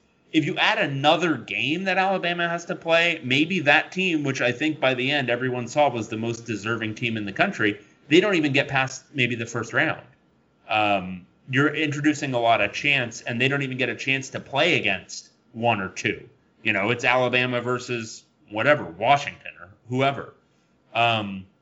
So, yeah, I think ultimately they would end up if they did a 6-team playoff, it would be to shoehorn in the auto bids. But Kevin, if you're thinking they would just power rate the 6 teams to get in, I don't know. You could talk to me about it. I don't love the buy then, and that's where it gets weird with the 6 teams. Is you are adding a real impediment to the bottom 4 that doesn't exist in the 4-team playoff. All 4 of those teams have an even chance because they don't have to play an extra set of games. In the 6 team, you are really weighting things heavily towards the 1 and 2 teams and making it much, much harder for the other 4 teams to win because they do have that extra chance, that extra 50-50 chance to lose a game. Yeah, no, that's true. Yeah, so I think I'm go with you. I think I'd rather see. Stupid was a harsh word, Kevin. I've thought about this a lot, though. I think the 6 team, The 6 team is, I think it's the way for people who really want to shoehorn. That's why Jimmy Lake's saying it. It's a way for the people who really want to shoehorn auto bids in there, but don't want to feel like they're expanding the playoffs a ton. That's the way they do it. But if you're going to do the auto bids, you have to do 8 because it's fairer to everybody involved. All right, let's go to Dan. He says, on the out-of-conference rivalry games, first time, long time. Well, thanks for writing in, Dan. Appreciate it. I agree. Having a permanent out-of-conference rival instead of a 9th conference game isn't practical, but it's a fun idea. You both did a good job thinking of the best matchups, but I thought a few of the matchups could be made sexier. So he said, perfect as is, Washington, Michigan, Oregon, LSU, USC, Notre Dame, UCLA, Texas, with Tennessee as a backup, Colorado, Nebraska, Utah and Wisconsin, Washington State, and Texas Tech. Then he gives some quibbles. Oregon State, South Carolina. Watch grown men giggle for 4 hours each every year. Because that's Cox versus Beavers. There you go. I like it. Letting everybody in on that one. Stanford, Duke. Stanford, Notre Dame already exists, but this seems like the perfect matchup between insufferable and apathetic football fan bases. Northwestern as a backup. I like that. I like it. Cal, Georgia Tech, more attractive than Virginia or North Carolina. Plus, Atlanta as a media market to match the Bay Area makes it better for TV. Illinois in consideration. Cal, Georgia Tech, I think that these are good, actually, because I think Cal, Georgia Tech, I think both fan bases might get excited about that trip, too. Cal fans going to Atlanta, they might have fun there. Georgia Tech fans going to the Bay Area, they might have fun there. It's kind of a clashing of cultures, too. I think that'd be a lot of fun. Yeah. Arizona State, Florida State, as the warm weather party school with a bevy of future strippers adds some gusto. A&M also like a good candidate from an opposite culture perspective. I love it. The future stripper aspect is pretty good. Yeah. Arizona, Louisville, as both great but not true blue blood basketball programs under FBI investigation. Dan, well, I hope you write more. Good stuff, Dan. That was really good. How do we attract like smart people like this? Like why? I don't know. Why do these smart people that are funny? It cannot be the quality of the show. Well, really they listen to us. Like why? I wouldn't. Okay. This is from our man Matthew. Pac-12 schedule 3.0. Thanks to the podcast, the divisions were not seeded 1 through 6. 3 teams in the North and South host their rivalry game, giving them 3 home games in the division and 2 road games. They separated each division into teams needing a road game and those needing a home game to balance out the home and away. They scheduled the crossover games like this. North needs road game, Washington State, Cal, Oregon State. South needs home game, ASU, Utah, USC. Matchups, Cal at ASU, Oregon State at Utah, Washington State at USC, so on and so forth. No, I don't know why they scheduled the specific crossover matchups this way, except to protect USC, Utah, Oregon, and UW. Yeah, so he goes into like the rivalry games. Yeah, like we hashed this through already. Yeah. There were definitely other options though, Matthew, and that's. But I still believe they were. But he's saying, I think, no, I don't know why they scheduled the specific crossover matchups this way, except to protect USC, Utah, Oregon, and Washington. Yeah. So I think he's acknowledging that that's what's going on here. They're protecting the top teams. And I think with I thought they should have included Arizona State and Cal in that discussion. Maybe they did only go with the top 2 and not the top 3. But Arizona State is a top 2 in the South, at least according to the media. So. And, maybe Stanford gets a little more credit just because of past performance as opposed to where we're going to project them this year. So it'll be interesting to see. And then he says, I can't wait to see the games. And even though as a Stanford and UW fan, I can't stand USC and Oregon. Sorry, Ryan. I hope a 7-0 team can manage to get to a semifinal game against Clemson or the SEC champ. Thanks again. I like he wrote Oregon and then put sorry, Ryan, after Oregon and not USC. So yeah. Matthew, that's fine. We want you to be fan. It's interesting that you're a Stanford and Washington fan. That's different. Maybe you got degrees from both those places or something. All right. John gives us a Fisher cut bait thing. We already talked about that. But I must have really screwed that up. I don't remember exactly, but I think you used the phrase, then I'm like, is that something that you actually do when you're fishing? Like, do you literally cut bait? Yeah. Well, he does say about it. The problem with the Pac-12 network is all they've been doing the whole time is cutting bait. And frankly, no one is better at cutting bait than the Pac-12. The Pac-12 is the best conference in the country at not doing things. The 2020 football season is a perfect example. It's so much easier not to do something than to do it. They jumped at the chance to not have a season. It was perfect. They could just keep cutting bait. And I think I like that. I think that's true. Yep. Like we praise the Pac-12 for cutting bait because you really needed to. But then when everyone else was like, restringing their hook and digging out the worms and putting the bait back on, the Pac-12 is just like, I'm good. We don't need to do anything. They were sitting and having a beer, which is fine. Yeah, which is a good part of fishing. But if there's, some might say the only good part of fishing. I like eating the fish afterwards and reeling and stuff. Okay. Related but not really. Please rank the following in order of likelihood. All right, this should be good. The Pac-12 network does not exist in 2021. The Pac-12 network folds up its tent and is reborn as an ESPN-sponsored network. He doesn't give a time frame on that, so I'm not sure when he means. Stanford decides they don't need Division I athletics to be Stanford and moves all athletics to Division III. Clay Helton is USC's coach in 2022. Spotify decides to purchase the rights to the Podcast of Champions, insists on the Washington State sound drop being the kitty cat sound. Wait, Washington State Cougars. Does John have access to our email? Has he seen the emails from Spotify? Are we not supposed to talk about that yet on the show? Yeah. We're not, we're obligated. Contractually, okay, cool. We can't talk about it. Got it. Okay. Okay, so which one, do you want to say which is least likely first? Okay. Tough one. Least likely, I think, is that Stanford decides they don't need Division I athletics. I was thinking that, there was some hubbub about it, but I'm going to go with the Stanford one. It's just, to throw away all that tradition, would be really difficult.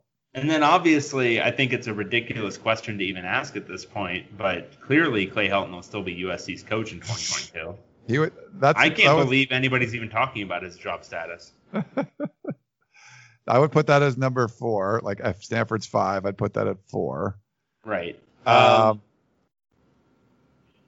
Most likely Spotify purchased the rights. So yeah, obviously that's most likely. The question is for the Pac-12 network. I think it will exist in 2021, so I will still leave it.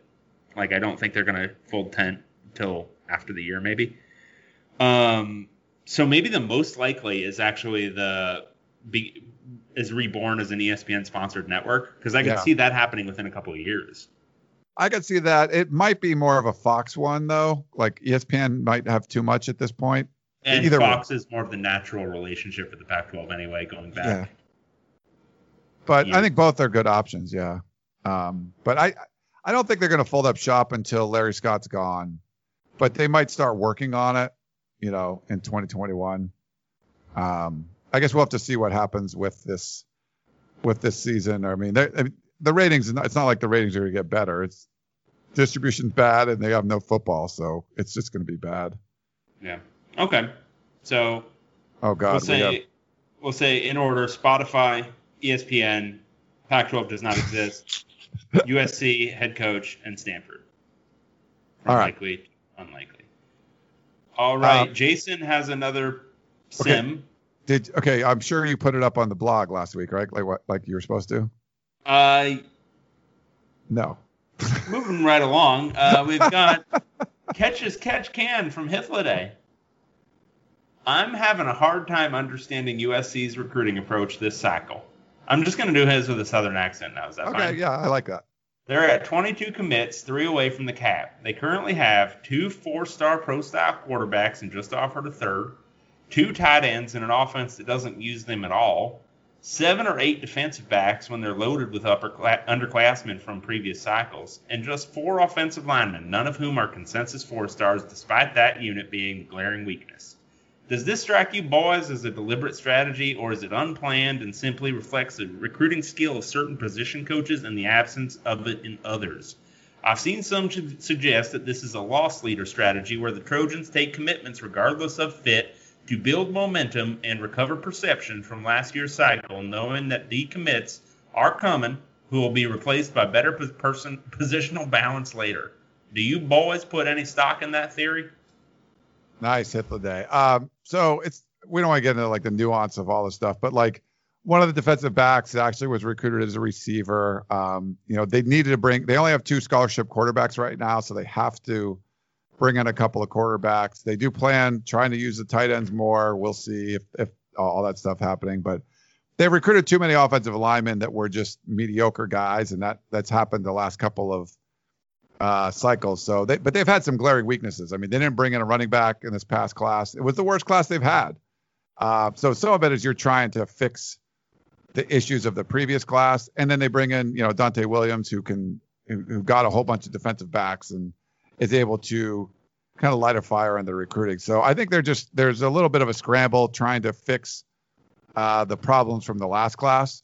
And you look at the class, there's really no like impact players from it coming in at all. And that's why they dropped from number 4 in the talent composite all the way down to number 10. So there's probably going to be some decommits, and they're still going to be massaging this thing, and they're going to, try to bring in a full class for sure.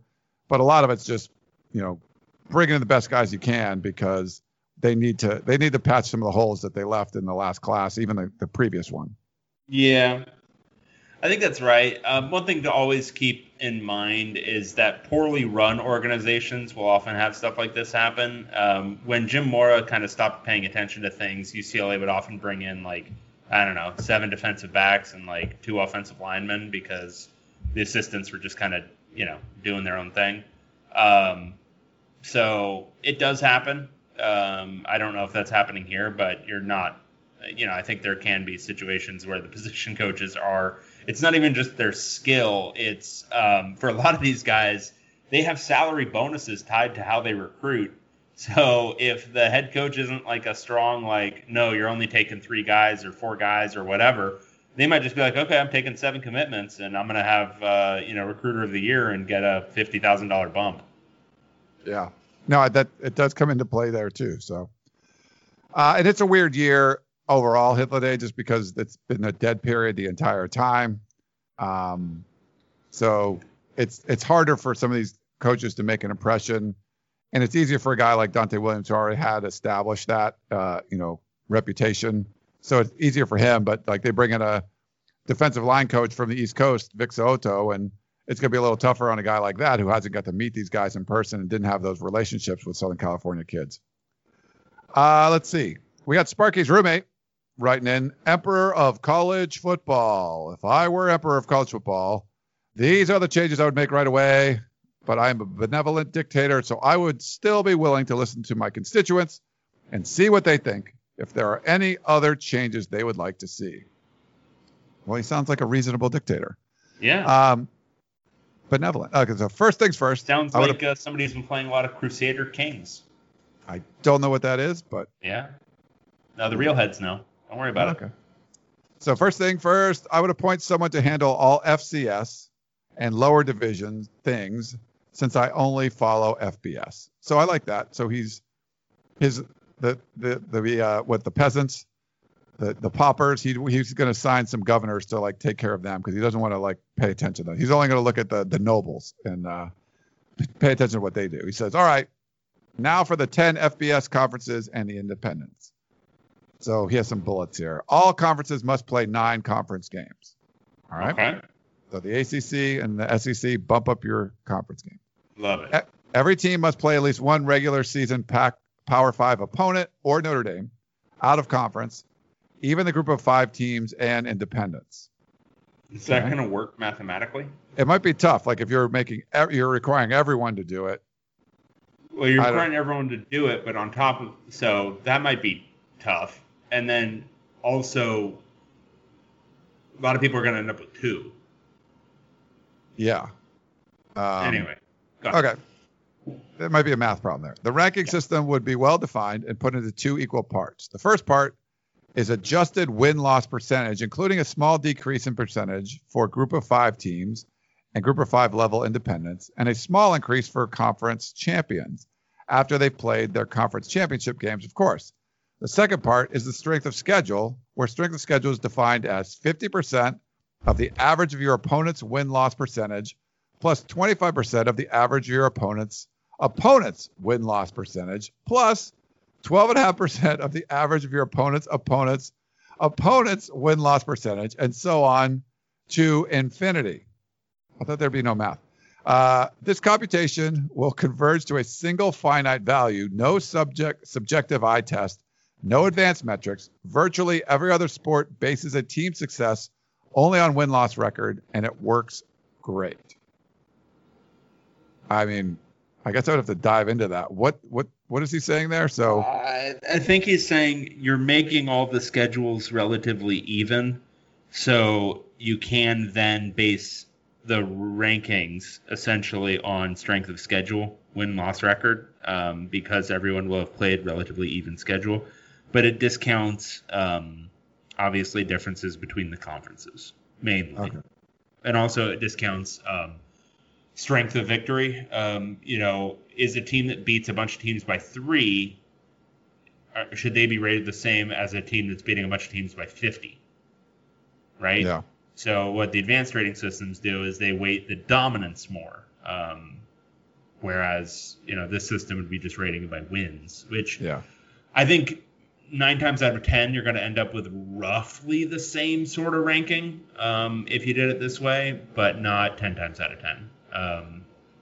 Because this is, it is weighting things a little bit. I will give it credit for that, and it does even things out a little bit more than they are right now, but you still run into that. One of the number one things is dominance versus just getting a win. And a lot of these systems reward dominance because dominance tends to be a better indication of whether or not you're a really good team. Right. So if you happen to be a team that ends up playing a bunch of sub 500 teams, your strength of schedule would be lower. And if you happen to play a team that you've played a bunch of teams that have winning records, your strength of schedule would be higher. But that's an interesting, to add that up, 50% of the win-loss percentage plus 25% plus 12% all the way. I think a lot of those strength of schedule rating systems do something similar to this already. I think this might be the RPI calculation for basketball or something equivalent to it. So this does happen at some level with a lot of these systems. He's saying going on to infinity, which I think would lose a lot of value once you even get past the 25%, but certainly once you get past the 12.5%, I don't think there's much value in going on beyond that. But you certainly could. Opponents, whatever. Yeah. There will be an 18 playoff, including the 5 Power 5 champions, the highest group of 5 representative, and 1 at-large team. The highest ranked team not already in the playoff. The highest ranked team not already in the playoff. I disagree with David, who believes that the, quote, most deserving team is the same as the, quote, best team in terms of advanced metrics. I believe that the, quote, most deserving team should be defined as their win-loss record, strength of schedule, and conference championships. The only thing that should matter is winning and losing, and not how good you look doing it. Teams are seeded in accordance to their ranking described above. But the objection there again is you can have a 4 or 5 loss team win a conference. That can happen. The ACC runs some joker out of the other division every single goddamn year. And if they happen to knock off Clemson one year, that doesn't mean suddenly that Duke should be in the playoff. Right? Because they've got all those losses you're talking about. They've got 4 of them, but they should get in the playoff because they happen to knock off Clemson when their star quarterback goes down or something. I don't know. Those are obvious eventualities that you have to prepare for with a system like this where you have auto bids. Again, it would seem like all the math he's doing, you wouldn't need auto bids in this system, but I don't know. Yeah, that's the thing is if you believe in this system, you would just rank them, right? Based off that strength of schedule thing and have the top 4 teams or top 8 teams or whatever it is. Yeah. But with the auto bids, it ends up very likely, not every year, but very likely that you're going to end up with pretty regular, demonstrably undeserving people in the playoff. Yeah. All right. And then this part I'm going to love. Relegation, sorry. Each Power 5 conference is paired with a Group of 5 conference, Pac-12 and Mountain West, SEC and Sun Belt, ACC and American, Big 12 and Conference USA, Big 10 and MAC. At the end of each season, the top 2 teams from each Group of 5 conference become members of the corresponding Power 5 conference for the next season, and of course, the bottom 2 teams from each Power 5 conference become members of the respective Group of 5 conference. It is necessary to note that rivalries will be preserved. So after Arizona inevitably gets regulated to the Mountain West, they'll still be able to schedule Arizona State as one of their out-of-conference opponents. That's the one I love, like, without even a simple reservation. I love that unilaterally. I think it's awesome. Let's do it right now. So here's the problem with that. It's too good. It's just great. It's amazing. Like, yes, we want it. There's no problem. Yes. Tomorrow. I want it to. Yeah, I think it'll be so fun. So constituents, Ryan and David, what else would you like to see, given that I'm not going to budge on these adjustments above? Forks up, Sparky's roommate. Honestly, I think Ryan and I, if you just gave us promotion and relegation, we would be fine. Don't even change anything else. Fine, whatever. I want to see the situation where UCLA ends up getting its butt kicked in the Mountain West. As a sadist, as a a masochist, I want to see that. I want to see UCLA going to Air Force and just getting mollywopped. That's what I want to see in life. Like finishing whatever. How many teams are even in the Mountain West? 2-7 in conference? Whatever. In the Mountain West, that would be funny. I want to see that before I die. Let's do it. I mean, that real issue though. If you have some conferences that have 10, it's going to be worse than the Big 12, right? Like a higher percentage of teams are going to get relegated than in the SEC. Yeah.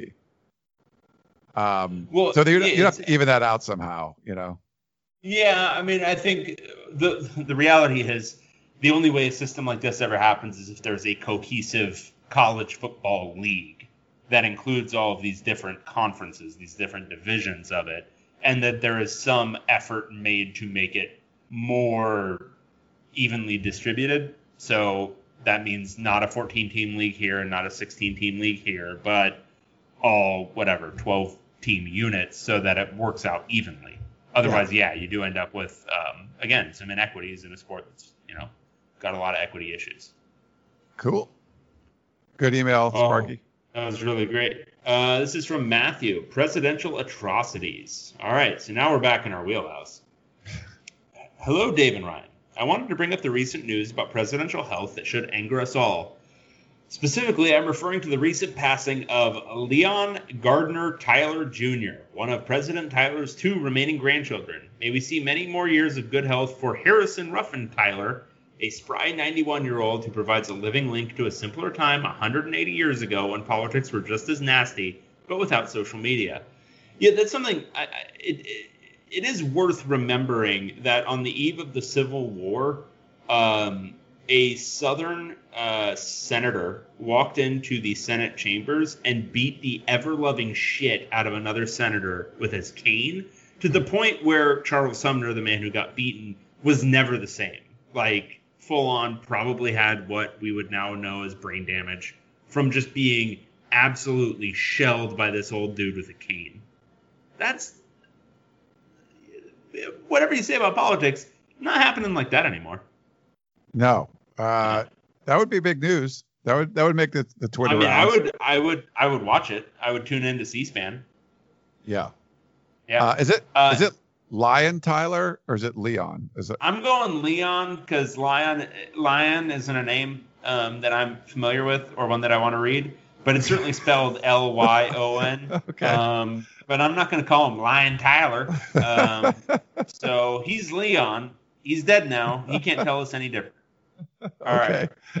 In other news, now that the Pac-12 season is about to start, should we do another suicide pool? I say yes. Since we have a shortened season, I would suggest making it more cutthroat and have players pick 2 teams each week. That way, anyone who makes it through the 6 already scheduled games will have picked every team and earned the right to declare themselves a champion. I would be happy to organize it again if you'd like. Keep it up, Matthew from Mountain View. I'm in. Yeah, do it. Organize it.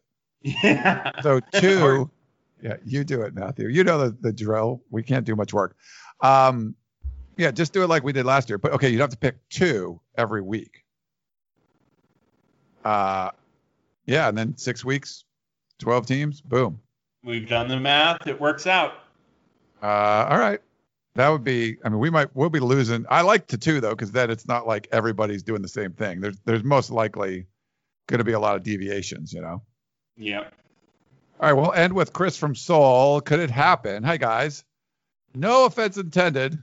When someone says that, there's going to be some intense. Right? And I saw a quote from Carl Sagan that seemed to fit the podcast. I'm not sure exactly how, but now I cannot listen to you two without it coming to mind. So too much openness, and you accept every notion, idea, and hypothesis, which is tantamount to knowing nothing. Too much skepticism, especially rejection of new ideas before they are adequately tested, and you're not only unpleasantly grumpy, but also closed to knowledge. The former sentence seems to speak to advocating for expanding the playoffs, and the latter sentence seems to speak to confirmation bias. Just saying. What are you making out of that? I got nothing, man. He's the one who's been accusing me of confirmation bias for like 3 straight weeks because he brought up some data about Korea and related it to the coronavirus epidemic in the United States, which is obviously a specious comparison. He's, it's whatever. He thinks I have confirmation bias. He obviously is demonstrating confirmation bias. We both are probably correct. It doesn't matter. It's the same inane argument everyone is having constantly in all sorts of medium. I'm tired of it. You can keep sending emails with this stuff. It's fine. And then he's talking shit about you, too. All right. I like it. A bit of background to my question. First, the AP poll has North Carolina above the Ducks, North Carolina above the Ducks, BYU above USC. Perceptions of the Pac-12 are lower than ever. Second, on November 7th, the Big Ten and Mountain West teams should have gotten the jitters behind them, and the SEC, ACC, and even the Big 12 will be in mid-season form. Third, Pac-12 champ and the season prep seem quite tentative and low-key. Some Navy-like first-game performances are possible. Finally, all the Pac-12 games somewhere on Fox and ESPN are available for most of the country to watch. All that read and said, do you think, as I fear, the Pac-12 will look Bush League compared to other conferences? Also, Arizona State, USC will set initial perceptions. Is that game more likely to be cleanly played or more of a gong show? Stay safe and keep up the good work. Your loyal listener, Chris from Seoul. I think it depends on what you mean by Bush League. I mean, they're all getting like about a month of prep, which I know there's a lot of smoke blown about they need like 7 months and carefully pampered the entire time. A month is a lot of practice. I know some of the guys might be a little bit out of shape. What you're going to see is, I think even what you're seeing still in the NFL a little bit, which is guys maybe looking a little bit more winded by the end of games that you would otherwise see. But I don't think there's going to be any less sharpness at the beginning of the season for the Pac-12 than there is relative to any other season. Like, I think there's plenty of practice time to get your schemes installed and all that kind of crap. Now, what might be interesting is the visual discordance between you're watching a midseason game for whoever, the Big 12, right, on November 7th, but you're also watching the first game of the season for USC and ASU. So I think that visual discordance is going to be weird because maybe that game does look a little bit, it looks more like maybe the game Texas played in the opening week, right? But it doesn't look like the way Texas is playing now, 6-7 games into the year. So you might have that issue, but I don't anticipate the Pac-12 looking any less ready than any of these leagues have looked at the very beginning of the season. And I would say none of those teams, I don't think anybody's looked like shit. Like, they've all looked fine. It's not like the sport is, completely devolved in quality. I haven't noticed a super overabundance of penalties or just like weird timing issues or anything like that. It seems like football. And so I don't anticipate the Pac-12 being anything different. Yeah, I think you do get to learn a little bit more of how things are handled, and it's going to be a different time by the time that rolls around too, and who knows, there might be games canceled every other week or every week. Who knows, there might not even be a season. We have no idea. We don't know. But I do like, I think the 9 a.m. thing for USC and Arizona State has done a lot of work, a lot of prep. USC is a talented team. I think you have a pretty good, there's pretty good likelihood that is going to be a decent game, and you've got returning quarterbacks, so it's not like you're breaking in a new QB or anything. So you're putting your best foot forward, and it's an opportunity to showcase the Pac-12. And if that's a entertaining game, it might help the rest of the Pac-12. And I'm one of those people that feel like you're some random fan in Georgia, and you're flipping through it's noon or whatever, and there's Purdue Rutgers, and there's Iowa State Baylor or something. It's like, oh, I'm going to watch USC Arizona State. Like, they're playing at 9 freaking a.m. Like, maybe I'm wrong, but I feel like that's something that the average college football fan that might not normally watch the Pac-12 might want to watch it, just because it's a little bit different than what normally would be out there. Yeah, agreed. So I think, I don't know. I think it'll be fun. I think it's going to be a fun year. And I don't think it's going to be so clearly like Bush compared to the other leagues that anybody with any kind of discernment would even notice. Yeah. I'm so mad that I forgot to play this, but. Now for my favorite part of the show. What's that say? Talk to the audience. Oh, God, this is always death. Yeah.